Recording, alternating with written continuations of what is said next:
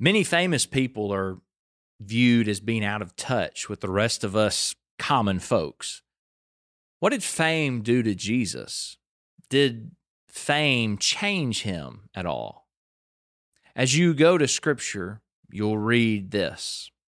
And Jesus went about all Galilee, teaching in their synagogues, preaching the gospel of the kingdom, and healing all kinds of sickness and all kinds of disease among the people.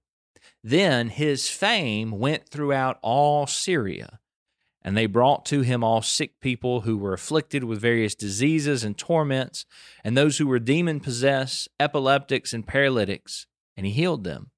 Great multitudes followed him from Galilee and from Decapolis, Jerusalem, Judea, and beyond the Jordan. Matthew 4, verse 23 through 25.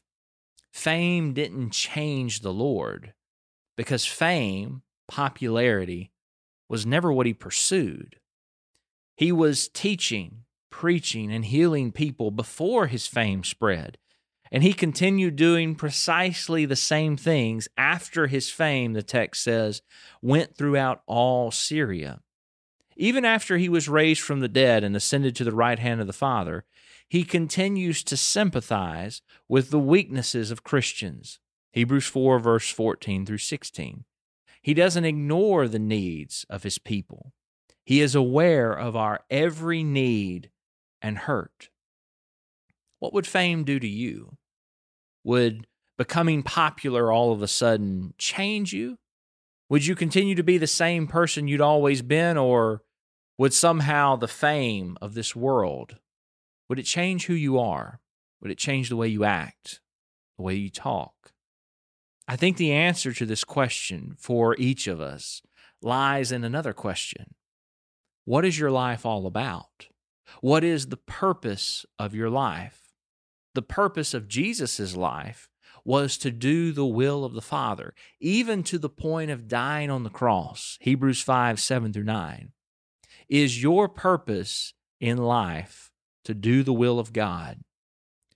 The writer of Ecclesiastes, Solomon, writes at the close of that book, in Ecclesiastes 12, 13 through 14, let us hear the conclusion of the whole matter. Fear God and keep his commandments, for this is man's all. For God will bring every work into judgment, including every secret thing, whether good or evil. Ecclesiastes 12, 13 through 14. Let your life be about serving God and living for him, and not about chasing the fame or the popularity that this world offers. I appreciate you watching this video and listening to this podcast of Centered on Christ. Centered on Christ is emailed as an article 5 days a week. Click the link in the description if you want to start receiving Centered on Christ to help with your daily Bible study.